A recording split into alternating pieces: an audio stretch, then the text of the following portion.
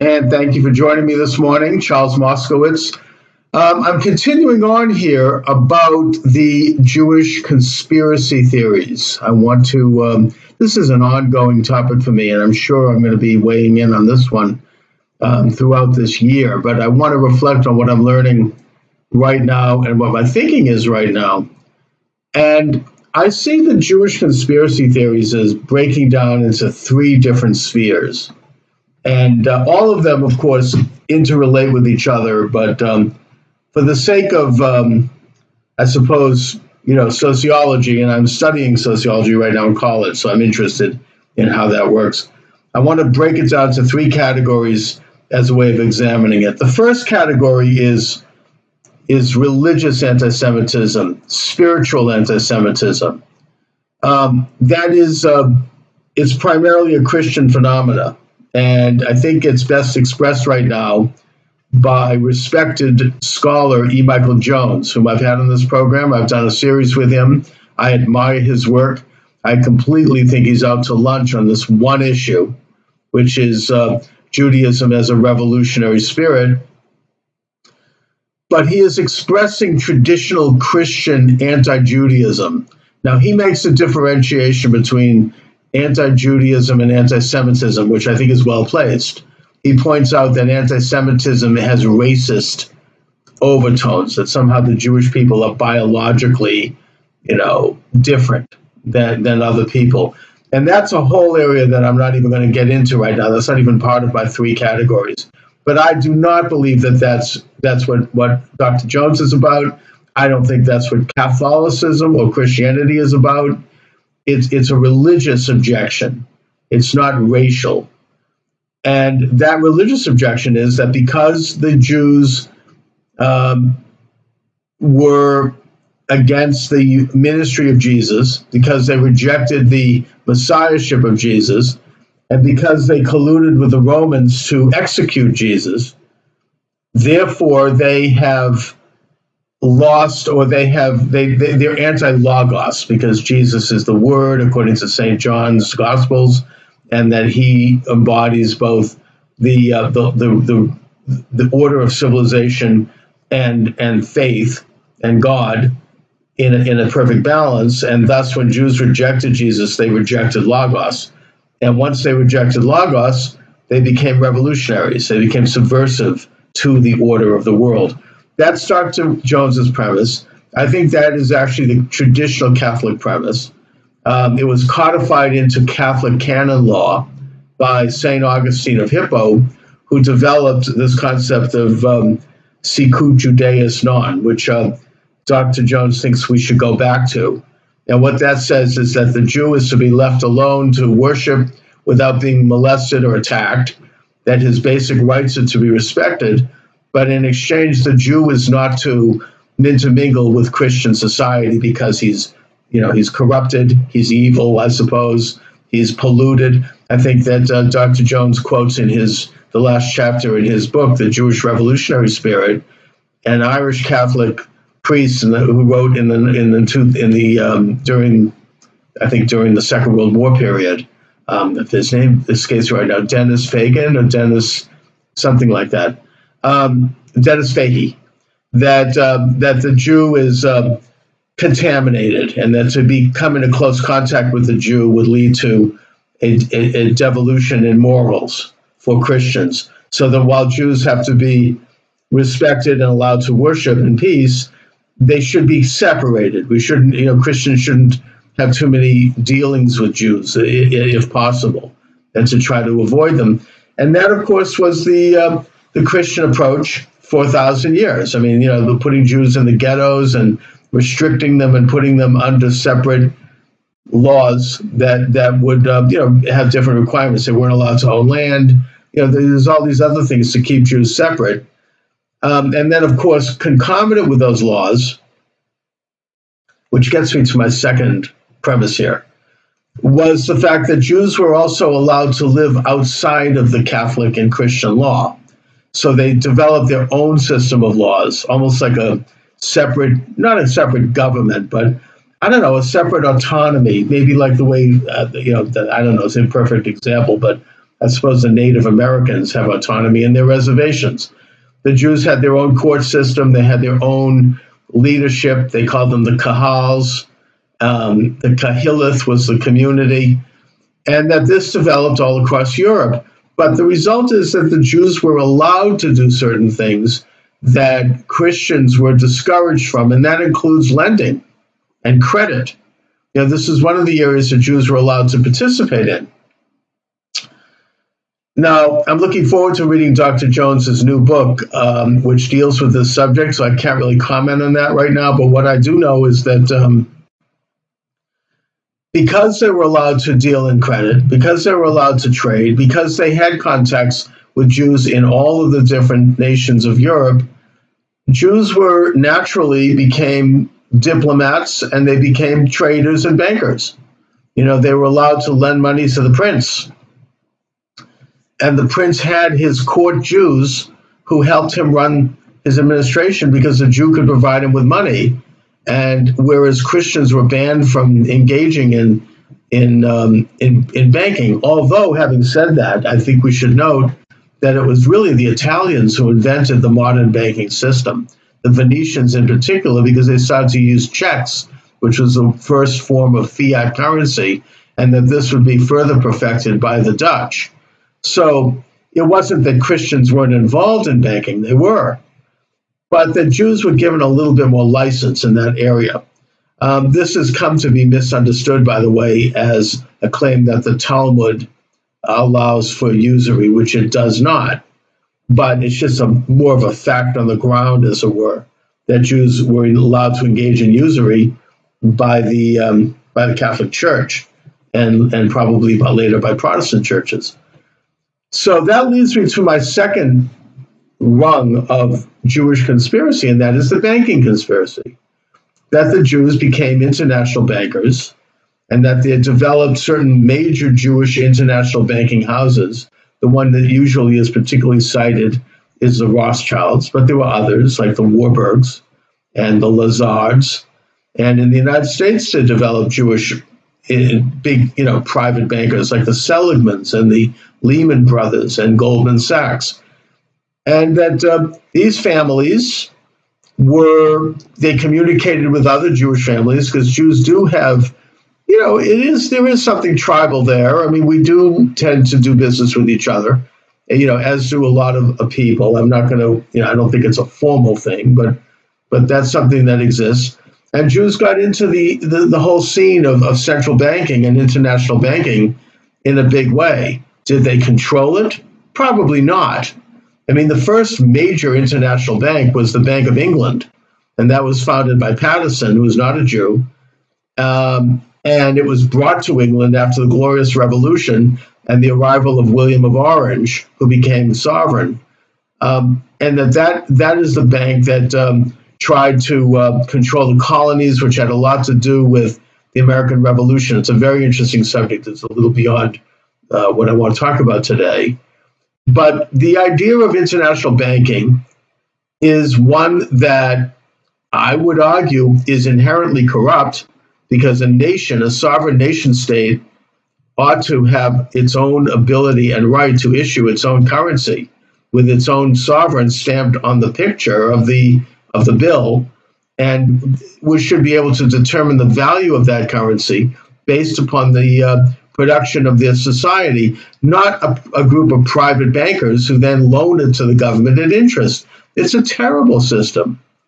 And it's a whole different subject to get into, but it does manipulate the value of currency, and it does tend to put power, therefore, in the hands of these international elitists, bankers and investors in the banks, who are able to not only get extremely rich from this, but they're able to, in a very subtle way, control people and control how we function because they control the value of our dollar.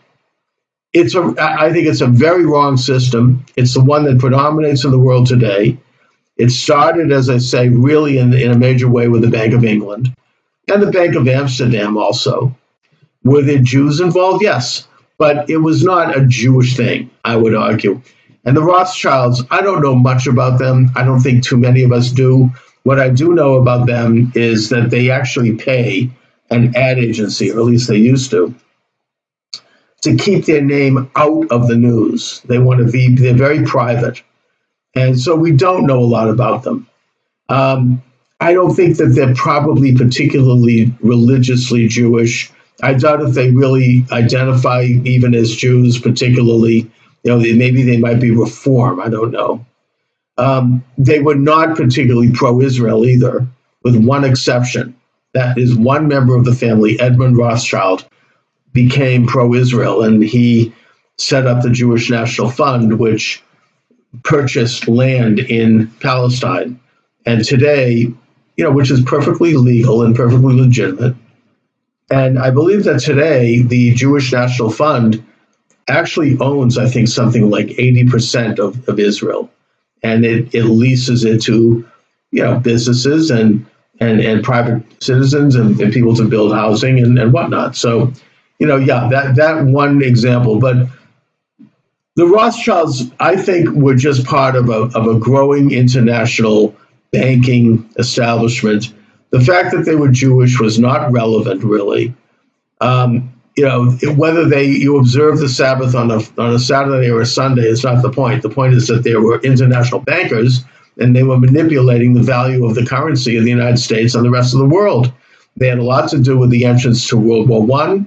They had a lot to do with the Great Depression. They manipulate the currency in a way that benefits them and that increases their informal power. And they tend to be generally into world order and the creation of not a one world government in the formal sense, but world transfer of governing authority from sovereign nation states with elected officials who represent the people of those nations to an informal, appointed, bureaucratic entity that operates on its own and that interacts and intersects with the same bureaucracies that exist in most major nations in the world. So, I agree with that. The point is that the second piece, the economic piece, does not constitute a Jewish conspiracy, I would argue.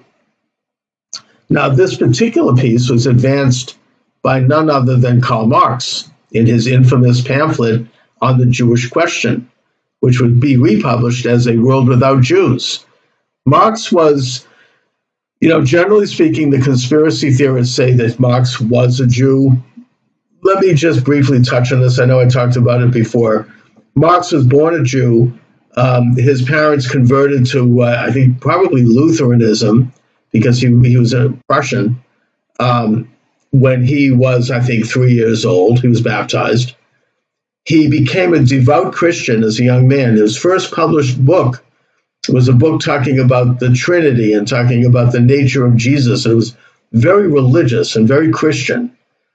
And then he went to college where he was exposed to Hegelian metaphysics and the Enlightenment philosophies. And by the way, those people were not Jewish. And he was influenced by that, and he came out of college a Marxist, right? I mean, in a way, the same way that a lot of our young people today come out of college and they're Marxists. He was exposed to the poisonous ideas of Marx. At the time, the poisonous ideas of the Enlightenment. And he came out as a political internationalist and as someone who was into this whole bizarre agenda of turning the world into an ant colony.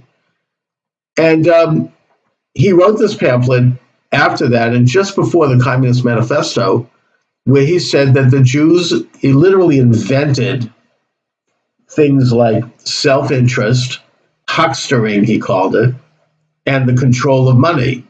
Now, by self-interest, he was talking about the normal and natural element of the human being that puts their own interest first, right? And that of their immediate family. That's normal, that's proper, that's natural. You can observe that in nature. Animals understand this, right? Plants understand this. But Marx wanted to destroy it in order to create this utopian collectivist beehive. And he blamed the Jews. He said it's the Jews who are doing this. So if we eliminate Judaism, or quote, make it impossible, then we can get rid of self-interest. Huckstering is just a word for free trade, the right to trade goods and services, which is, certainly the Jews, I think, embrace that. Judaism does. And the Jewish people, I think, this is a good thing. I mean, they do that in a positive way. Marx felt that by eliminating Judaism, that would fall under the control of the state, which would eventually turn the world into this automatic utopia where everyone would be de facto equal and there would be no need for trade. Everything from the slogan of communism would come true, from each according to his ability to each according to his needs. And that the idea of money being Jewish, of course, that's completely false. And it's ironic that Marx also was a supporter of central banks. I think he saw them as a vehicle to transfer power and transfer individual freedom away from the person and the state, and eventually concentrate it into an international system. And that the way to go about this was to get rid of Judaism, that Jews were involved in a conspiracy, and that the entire Marxist endeavor is based upon a grand conspiracy, a general conspiracy of exploitation, which is to say that the exploiters, and Marx viewed the Jews as part of that, are ripping off everyone else. They're exploiting working people. And that the way to get rid of them is to get rid of the exploiters, what Marx called the bourgeoisie. And that it's a conspiracy that has to be uncovered. And when people wake up and realize that they're being exploited, they will overthrow the bourgeoisie and you'll have a world paradise of workers.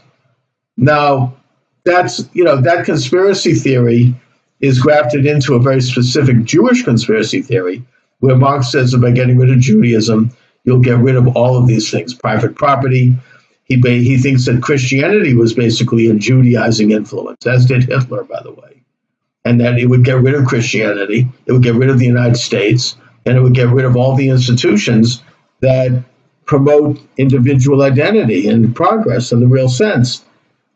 And then the third rung, because I want to wrap it up here, of the Jewish conspiracy theory is the political theory, of course. So you have the spiritual theory, the traditional Christian theory, Jews as Christ killers are revolutionaries. You've got the economic theory, Jews control international banking. And the political theory has to do with kind of this very strange look at Zionism, which is becoming more open both on the left and on the right. And it has to do with Jews manipulating the world in such a way that they can create the state of Israel. And it's a theory that has gotten really way out there. There are these YouTube videos making the rounds right now by this author, Jonathan Borkus, I think his name is. I put a request in to have him come on my show. I'd like to talk to him, where he actually says that Hitler was a Zionist and that Hitler and the Jews conspired to engage in the Holocaust as a way of driving Jews to create the state of Israel. The other piece of the political theory is that Jews invented Bolshevism, of course, and communism. Now, Dr. Jones gets into this in his book, The Jewish Revolutionary Spirit, where he basically blames, and by the way, this is conventional to conspiracy thinking, he blames Jews both for the invention of capitalism and communism, right? I suppose that's the economic piece and the political piece. And this guy Borkas says that Hitler was basically an apparatchik of the Zionists, which I think is completely insane. It's crazy. I'm going to have him on, and I'm going to explore it, and I'll do so with an open mind. But he cites some obscure Kabbalistic figure that said something. Anyways, I think it's way off base. I don't say he's crazy, but I shouldn't say that. But it's dangerous and it's wrong. He points to for example, the transfer agreement, which was entered into by Zionists and the Nazis in 1933, which I think is totally supportable. It's no different than the Israel entering into an agreement with the Soviet Union in the 1970s to help Jews come to Israel. That's what that was about. That's what Zionism is about. The ingathering of the exiles, the return of the Jewish people to their ancestral homeland. It's a political and a spiritual movement, and it's a modest movement. There's no claim of any area outside of the tiny state of Israel. That's another big lie, by the way. And that, those borders are delineated in the Torah, and those borders are pretty much exactly where Israel is today. And it's a reasonable, natural, organic movement. It's, the First Zionist Congress in Basel, Switzerland, headed by Theodor Herzl, they were socialists. Yes, they were on the left. And that there was this guy, Moses Hess, who wrote Rome and Jerusalem, that was never accepted as a mainstream thinker in Jewish circles, even in left Jewish circles, who, was somewhat strenuous in his race theories about Judaism. That was a reflection of thinking at that time. This was what Darwin was all about that. I mean, this was 19th century. This was the 19th century mind. I'm not going to apologize for that. I think it's wrong, and I reject his theories, but they were not pivotal to Zionism. Zionism is a religious movement and a political movement. It is the interest of the Jewish people to return and have sovereignty as an independent state so they can enjoy the benefits of any independent state. And it's also spiritual in that the return of the children of Israel to the Holy Land in the Torah, to do that, we're commanded to do it, fulfills a large portion of the Torah precepts and sets the stage for the coming of the Messiah. So these are, there's nothing more or nothing less to Zionism and to Israel than simply the establishment of a sovereign, independent state in the Holy Land that God commanded us to take possession of. Nothing more and nothing less. But there's a lot of stuff weaving around about that, always has been.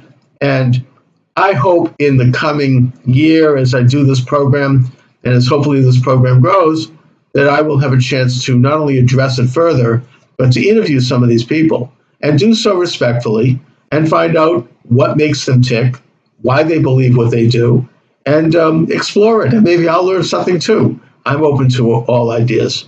Anyway, thank you for joining me, everyone. You're certainly welcome to subscribe to my YouTube channel. I would urge you to do so. It's free. You can cancel anytime. I really hope to build that channel, Charles Moscowitz, and have a great afternoon.